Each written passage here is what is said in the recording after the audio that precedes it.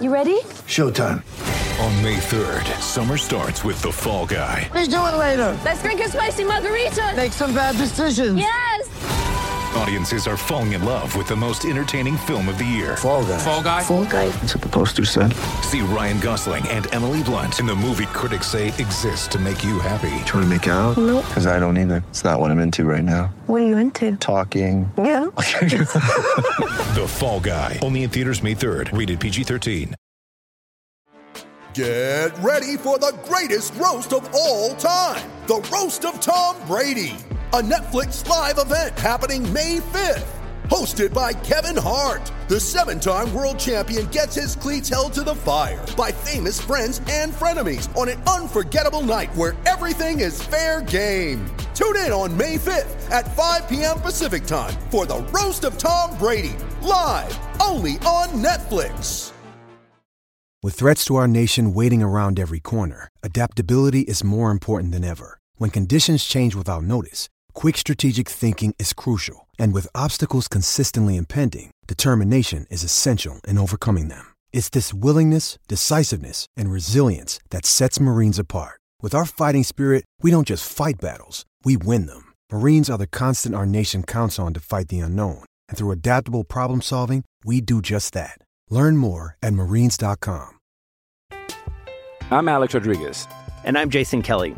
From Bloomberg, this is The Deal. Each week, you'll hear us in conversation with business icons. This show will explore deal-making across sports, media, and entertainment. That is a harsh lesson in business. Sports is not as simple as bringing a bunch of big names together. I didn't want to do another stomp you out speech. It opened up so many more doors. The show is called The Deal.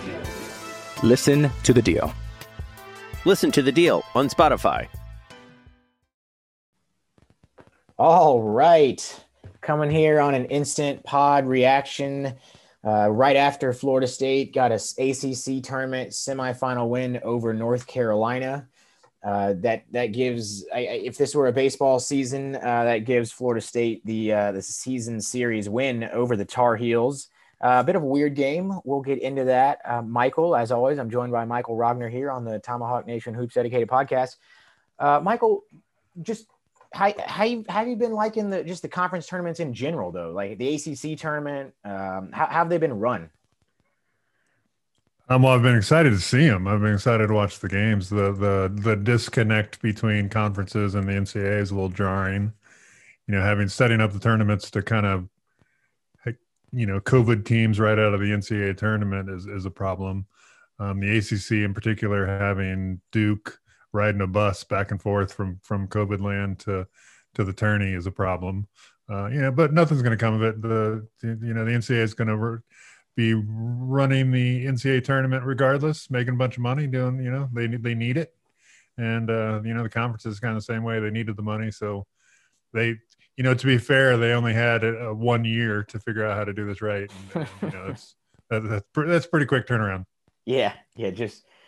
Just about a year. And you're right. I've heard a couple people say or seen things about like, can't they just, push the tournament off, let people get vaccinated or whatnot. And I honestly, I'm not quite sure why some of these folks haven't already been vaccinated. A lot of states are vaccinating educators and coaches, K-12, people, but that's another discussion for another time.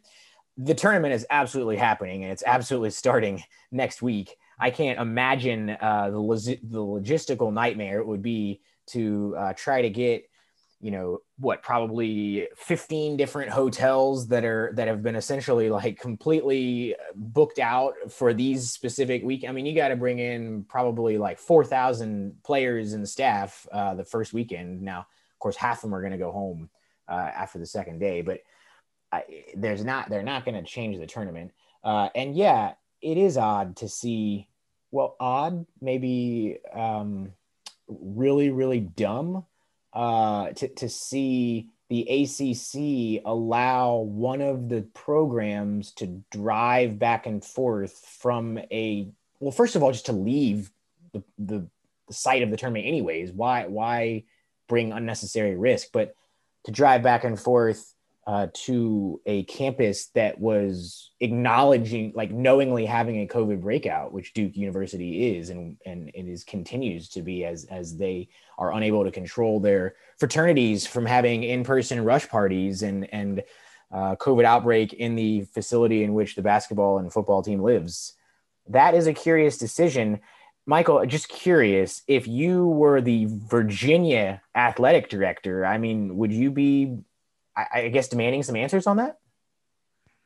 Absolutely. But, you know, who is going to challenge Duke in any meaningful way? You can yell and scream and wave your arms all you want, but at the end of the day, it's the ACC, it's Duke, it's Coach K. It's, you know, there's nothing going to come of it. Coach K is you know, pretty well-known asshole.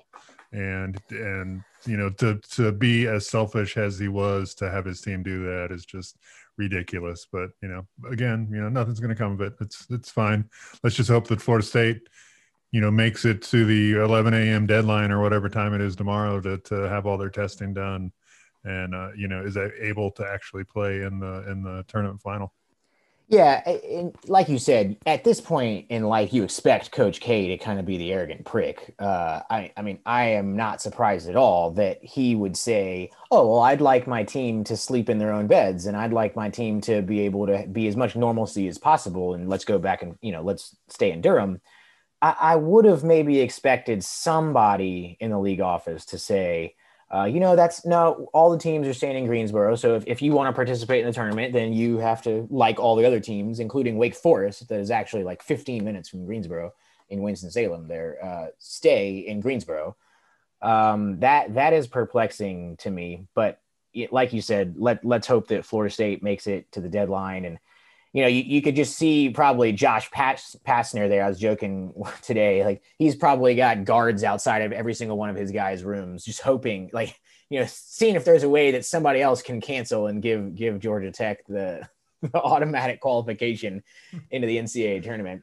But speaking of the AC, like the automatic qualification, Florida State will now play for that automatic qualification for the second time in a row that the tournament is being held.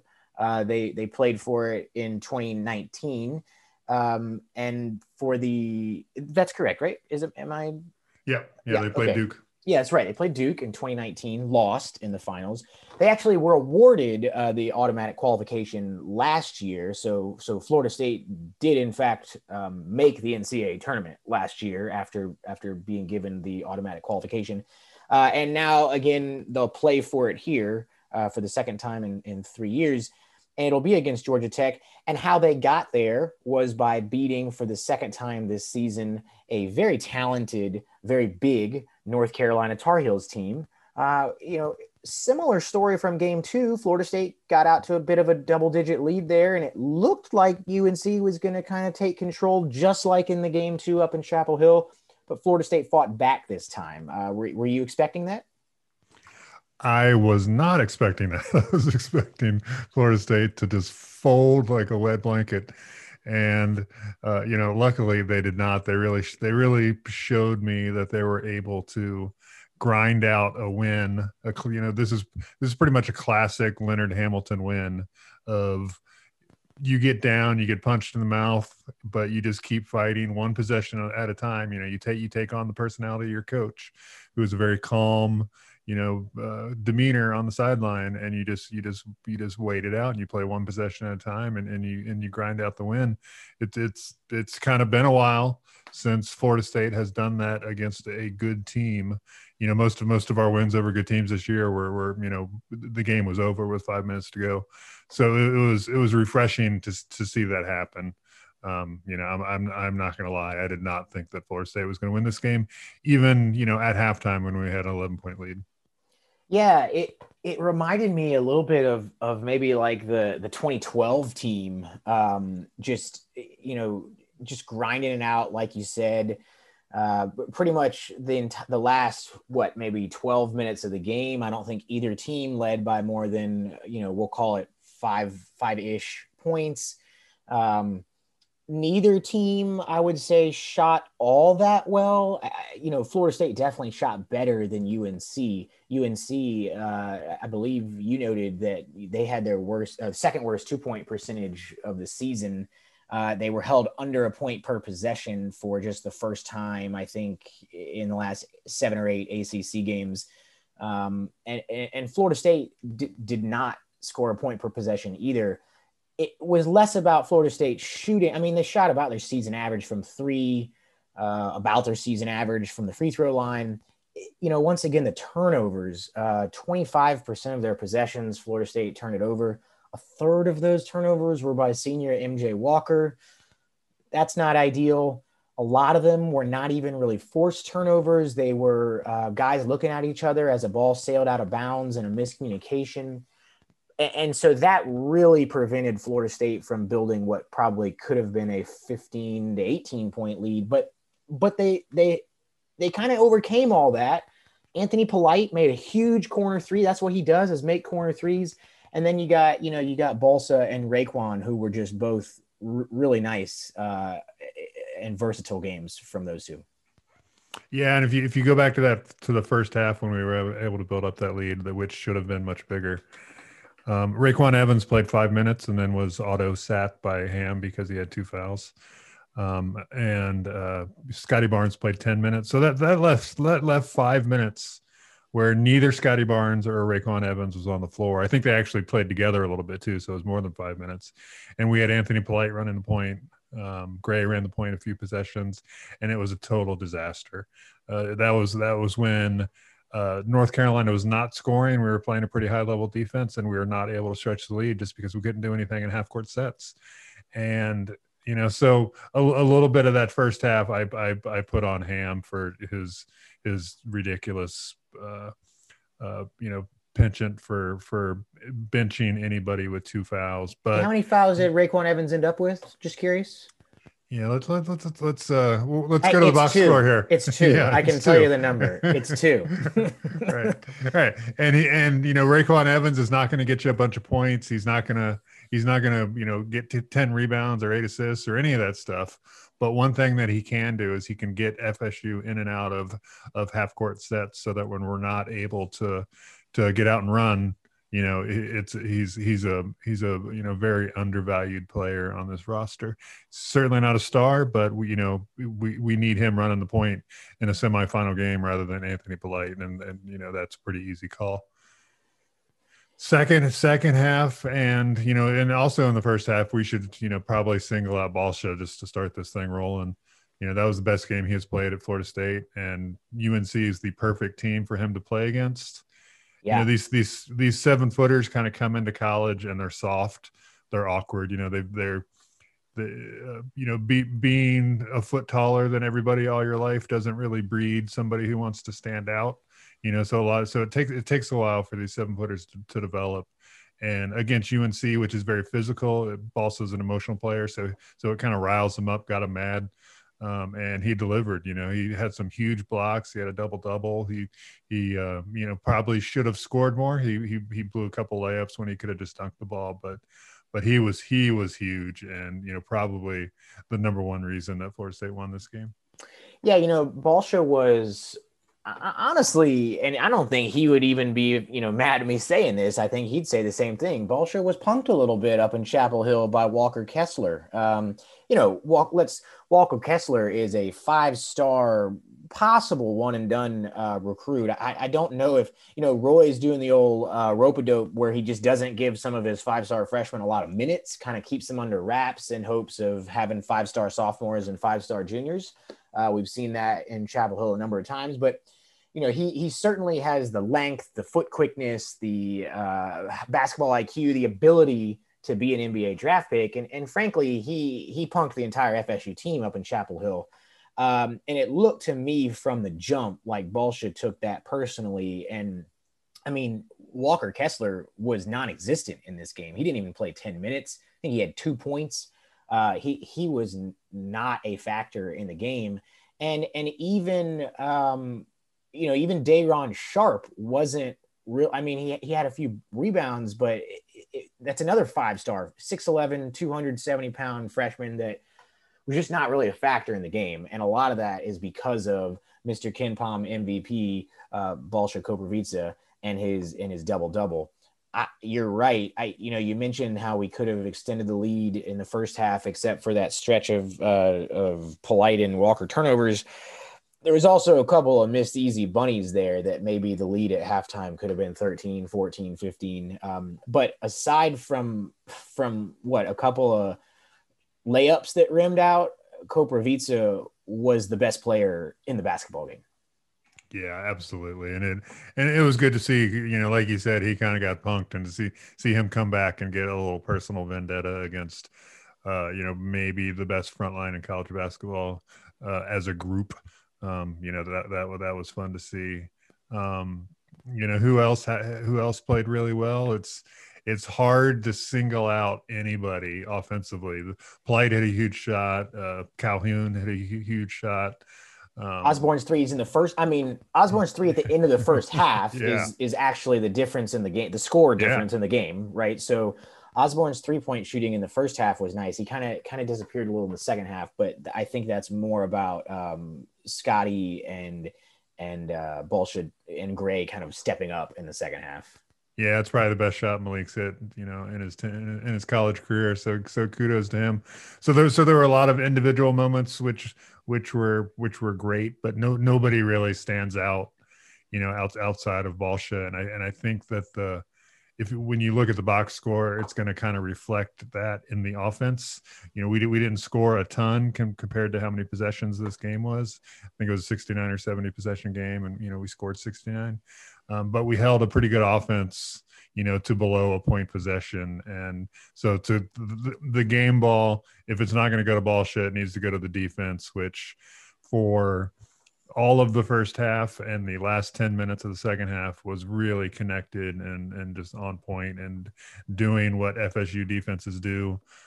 We can throw out that 10 minutes coming out of halftime because FSU won. We don't have to bag on guys too much for that. It was bad all the way around, but yeah, it was good to see. And, super thrilled to be playing Georgia Tech in the next game. And before we get to Georgia Tech, to me, where I think the difference for me in the game 2 in Chapel Hill versus this one, aside from maybe the Seminoles exhibiting a little bit more mental toughness, they were able in the second half, when North Carolina did come out, just like in game 2 and hit a couple threes, had there was a couple 50-50 balls that bounced their way. And you even heard the crowd get into it a little bit. What the difference was is that in that game, really no one put a body on anybody on the defensive glass. I think at one point in that game, UNC was rebounding an absurd, like 72% of their misses. They didn't end up that. It probably ended up closer to 55 or 60, but still just an absurd amount. And this game, Balša had the double-double, like you said, but other guys were rebounding too. Scotty Barnes was mixing it up in there and using his length to either grab rebounds or deflect rebounds so that they couldn't just be tapped right back in, in volleyball style. Anthony Polite had 7 rebounds. He did exactly what you have come to expect from big guard U. Derwin Kitchen, Trent Forrest, Jason Rich, Tim Pig, all those guys were good rebounding guards. And Anthony Polite did exactly what a rebounding guard needs to do at Florida State. Something that you'd like to see a little bit more maybe from some of the other guards. But Gray got in there and grabbed 5 rebounds, all on the defensive side. And what that ended up being was that UNC only grabbed 42% of their misses. And even that is probably skewed because Mr. Balša had 4 blocks, several of which went out of bounds, and college basketball stupidly counts those as offensive rebounds. So in terms of rebounds that they actually grabbed the ball on, it was probably more like 35, 36% of their shots. And that's just a huge difference from the last time out versus UNC. Yeah, that's a great point. I'm glad you brought that up. The rebounding in this game was just night and day compared to the last one. We did a good job rebounding the first time we put around against North Carolina, and we did a good job this time. It's hard to look at the box score and say, oh, North Carolina rebounded 42%. of their misses. Florida State did such a good job, but if you look at North Carolina on season, that's their average. So Florida State, which has some defensive rebounding issues because of the scheme we play, to hold them to their average in a win or go home game, that was good. Well, and it's to your point at the end there, it's their average, and this is a win or go home game, right? So, I mean, yeah, sure, that's their average over the season, but that includes, games where maybe they're not, North Carolina Central or something. They're not even really kind of going out there and stuff. And so I looked up the last time we played them, they rebounded 52.6% of their misses. Their game against Syracuse after that, 56.5% of their misses. The first game of this ACC tournament against Notre Dame, 61% of their misses. So for Florida State to get that number down to at 42, and again, that's it factoring in several offensive, air quotes here, offensive rebounds where it was really just a swatted shot out of bounds. That is what Florida State needs to do on the defensive glass in games against teams like North Carolina. I'm Alex Rodriguez. And I'm Jason Kelly. From Bloomberg, this is The Deal. Each week, you'll hear us in conversation with business icons. This show will explore deal-making across sports, media, and entertainment. That is a harsh lesson in business. Sports is not as simple as bringing a bunch of big names together. I didn't want to do another stomp you out speech. It opened up so many more doors. The show is called The Deal. Listen to The Deal. Listen to The Deal on Spotify. All right, so they got the win. Moving on, playing Georgia Tech in the ACC tournament finals. So the winner, this is because Georgia Tech, Florida State advanced to the semifinals thanks to the forfeiture by Duke after their arrogant busing to Durham and back situation. And then Georgia Tech beat Miami to get to the semifinals, but then in the semifinals, they advanced to the finals due to the unfortunate forfeiture by UVA. I think a lot of folks might have been thinking about a Florida State UVA rematch between the top two teams in the league. Instead, it's going to be Georgia Tech, a team that started off the year about as poorly as you can. I think they lost back-to-back games to start the year against, I want to say, Georgia State, and Mercer. That, of course, came after Coach Josh Pastner decided to go contactless practice in the preseason back in the fall. But really, since probably early January, Georgia Tech has been playing like a top 18 team in the country. Yeah, they've been playing well, and they haven't had the opportunity to show it in the ACC tournament because all they've played is a 13 seed, and they didn't exactly blow them out. But for sure, if you look at the ACC teams that have turned it on late in the season, Georgia Tech is pretty much at the top of that list. I mean, they've won, Michael, 7 games in a row coming into this final. Now, I think worth noting that 3 of those 7 wins are against Miami and Wake Forest, 2 of the bottom teams in the conference. Only one was against a top half team, and that is Virginia Tech. They beat Virginia Tech by 16 points on the road back on February 23rd. But they're clearly playing well. I think they're in the NCAA tournament regardless of whether they win or lose. So I don't think it's like it's win or go home in the sense that the winner wins the ACC tournament, but I don't think either team is playing for their NCAA tournament lives. But they are a challenge because of the emergence of ACC Player of the Year, Moses Wright.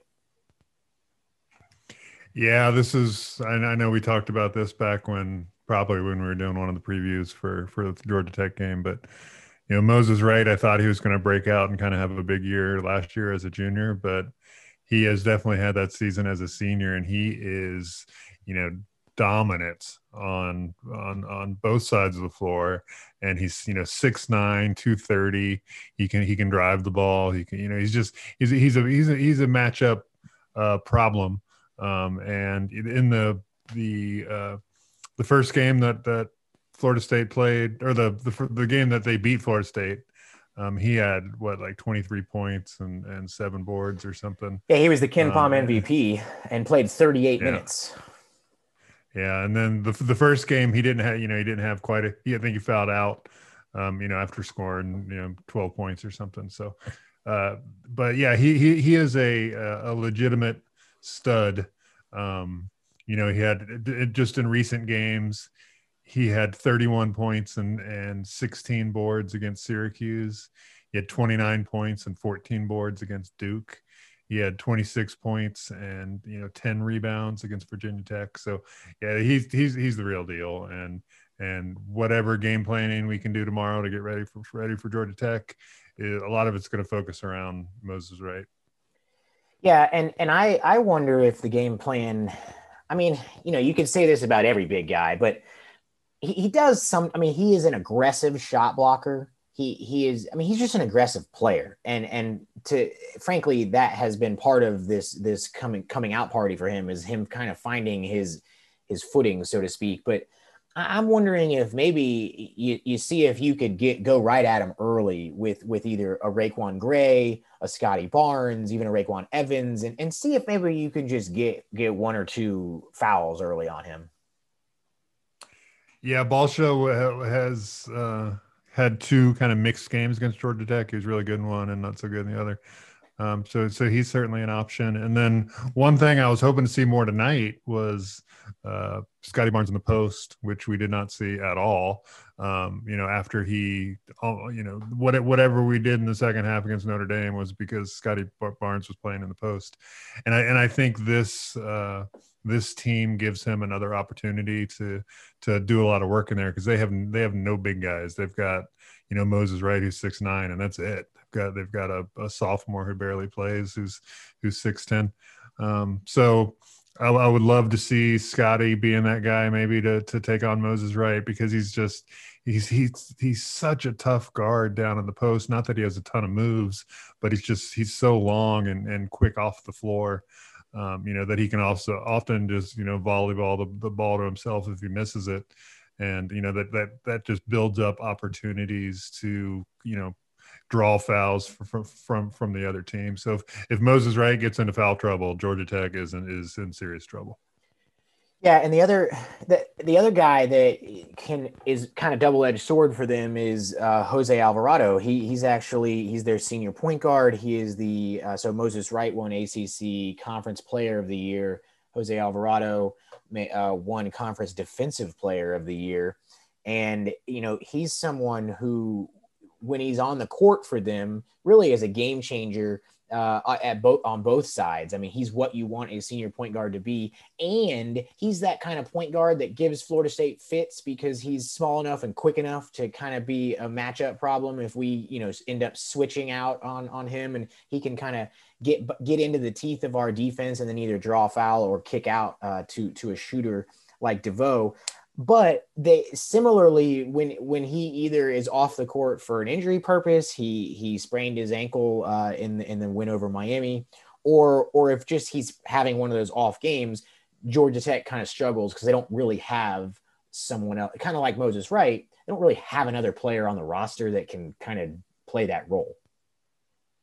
Yeah, they need him to play 35 plus minutes. And, it's a shame that they didn't play today, because they certainly would have played, him and Moses Wright probably would have played 35 plus minutes along with Michael DeVoe and whoever would have won that game between Georgia Tech and Virginia. I mean, I think that we definitely would have beat Virginia. Georgia Tech's a little bit more up in the air because of a few matchup problems, but so they got that day to get their legs back. Jose Alvarado banged his knee against Miami, and he's this guy. He's got a lot of XRM in him. I remember every time XRM hit the floor, it looked like they had to call an ambulance. Mm-hmm. Jose Alvarado's the same way, but they'll talk about how tough he is, even though he gets carried off the floor and then is right back on. So, whatever. He wants to win as much or more than any player out on the floor. And that's the part of the game you got to respect. He's just a killer competitor. One thing that I've complained about Florida State a little bit this year is that there's too many good guys on this team. Like, we need some killers, and Jose Alvarado definitely fits that description. Yeah, Jose Alvarado, from not necessarily from a skill standpoint, but from a mental, the way he plays basketball kind of reminds me of Tony Douglas, maybe a Trent Forrest, Michael Snare. Just that there's not a second that they're on the court that they're not doing whatever is needed to get the win. So you always like having guys like that on your team. From Florida State's offensive point of view, so they're going against a Georgia Tech team that throws a lot of different defenses at you. Josh Pastner has always kind of been known for that. They'll throw a matchup zone and just really kind of throw junk at you to kind of knock you off your rhythm. I think in the past it has been somewhat effective against Florida State, but honestly, and I don't mean to kind of oversimplify things here, but from the last couple of years, when Florida State makes shots against Georgia Tech, they seem to have an okay time running their offense. And when the shots aren't going in, then obviously they struggle. And that was certainly true this year. They played twice. The first game was in the Tucker Center, where Florida State is the best 3-point shooting team on the planet. And Florida State, I believe, was about 50% from three in that game, something around 8 for 16 or so.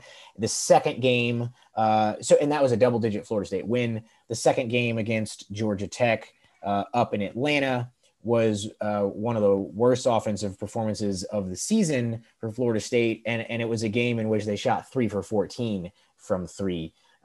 So I hate to kind of be that guy, but is it just as simple as if Florida State comes out and makes shots?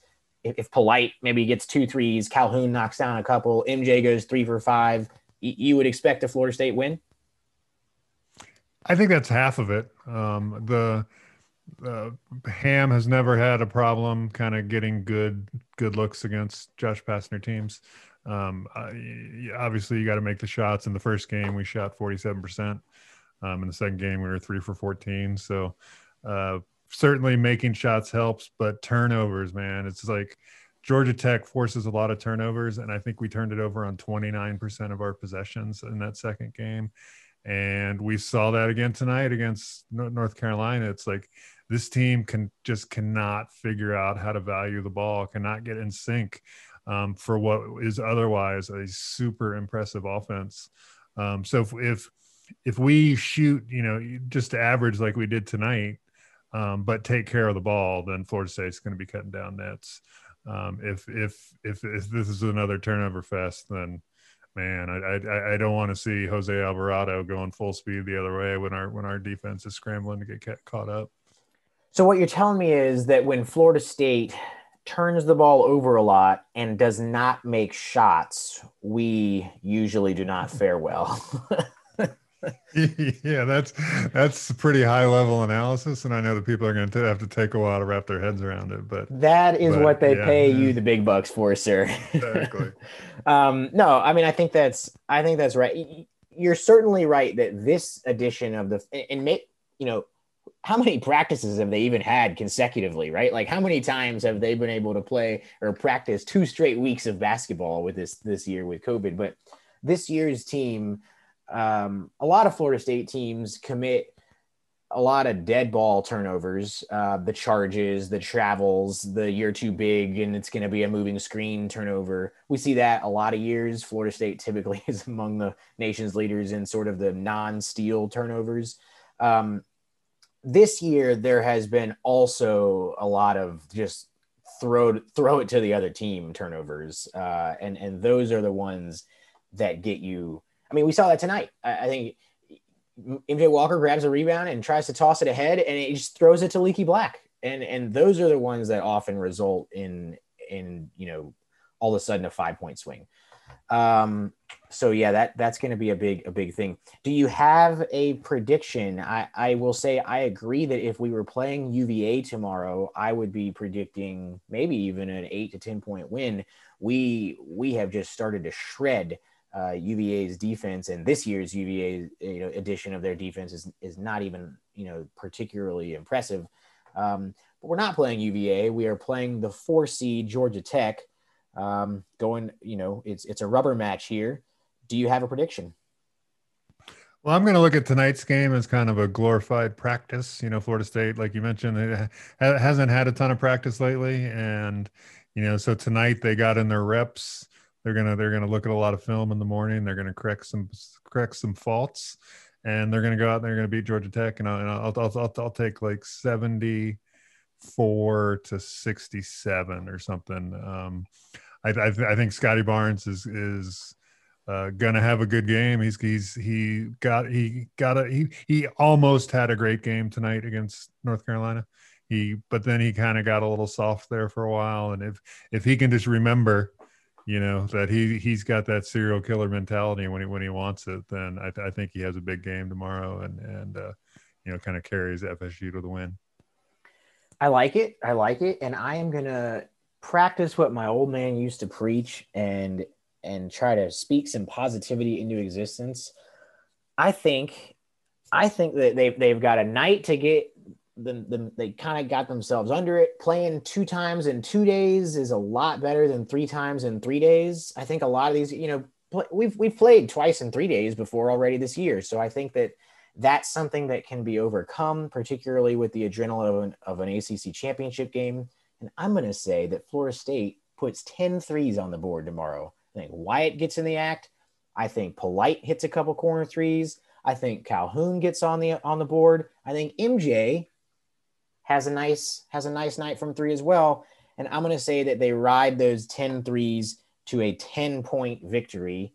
Give me 75 to 65 over the Yellow Jackets and a second consecutive ACC championship for Florida State. I like it. I mean, we need to refresh the pick of Ham with a net around his neck, and tomorrow is the opportunity to do it. Absolutely.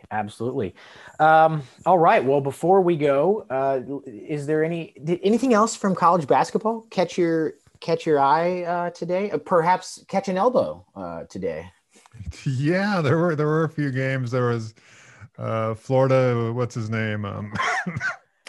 Omar Payne inflicted some pain. Omar Payne, yeah. Yeah, with the double elbow, which you don't often see that. That takes real commitment to elbow the guy with your left arm and then turn around and get him with your right, which was straight to the chin. Mm-hmm. So that was interesting to watch. And then Baylor lost. They did. It's just their second loss of the season. And the Oklahoma State has a guy by the name of Cade Cunningham. Maybe you've never heard of him, but my prediction is he's going to be pretty good at this whole basketball thing in the future. He should. I mean, if NBA teams are worth their salt of anything, right? The scouts are worth anything right now. He should absolutely be the number 1 pick. LaMelo Ball should have been the number 1 pick last year. I was fairly, I don't know, confident in that, and he has been doing well. Cade Cunningham is on another level from LaMelo Ball. So he should be the number 1 pick in the draft. And they're playing Texas, who advanced to the finals after a forfeiture from Kansas. So that should be an interesting matchup. Omar Payne, that dude needs to be suspended he shouldn't play in the NCAA tournament. That if you've ever watched a game with me, a basketball or football game, friends can tell you, more than most, I'm okay with, I guess, taunting. I think that it is the opponent's job to stop you. And I don't think there is such a thing as running up the score. I don't think there is such a thing as celebrating too much after a big play. I do think there is dirty play that has no place in the game. And the second elbow he sent back to Fulkerson is one that should end his season, in my opinion. Absolutely. Yeah. And I'm right there with you too on taunting. I'm going to have to go back and listen to the Florida State game with headphones on, because I'm pretty sure that Scotty Barnes turned to Dayron Sharp and called him little man, which was kind of fun. So, yeah, I mean, sports, at the end of the day, sports is entertainment. There's no difference between this and wrestling. I mean, we're here to be entertained, right? And so, I mean, give me 1980s Florida State Miami football games as much as you can. I'm all here for it, but I am not here for vicious elbows to the side, to the temple of a player who's just running down the court. So yeah, that was a shame to see. I also will say, based on, it's not a shame to see, but based on the results that Arkansas got a win today. It looks like, I guess Southern Cal and Colorado are going to play each other tonight, but so one of them is going to get a win. There's no chance in my mind that Florida State can get a 3 seed. I'll say that right now. No chance.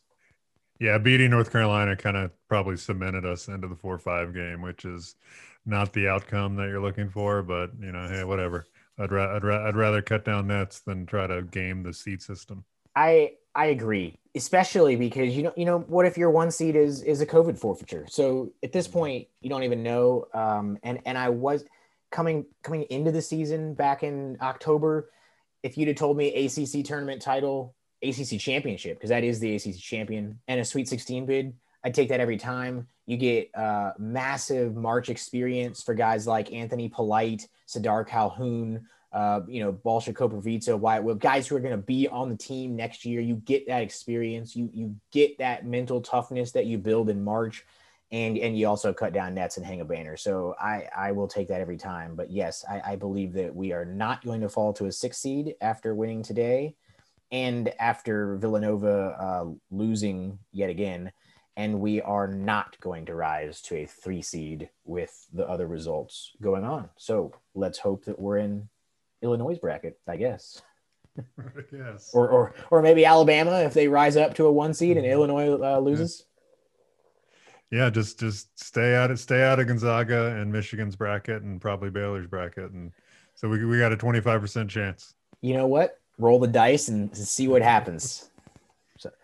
All right. Well, we a little programming note here, probably won't come to you win or lose tomorrow's game. We'll let people cut down the nets and celebrate in style. And then we probably will come to you after Selection Sunday to have a little bit of an early preview on Florida State's first opponent. For Michael, I'm Matt. Go Noles.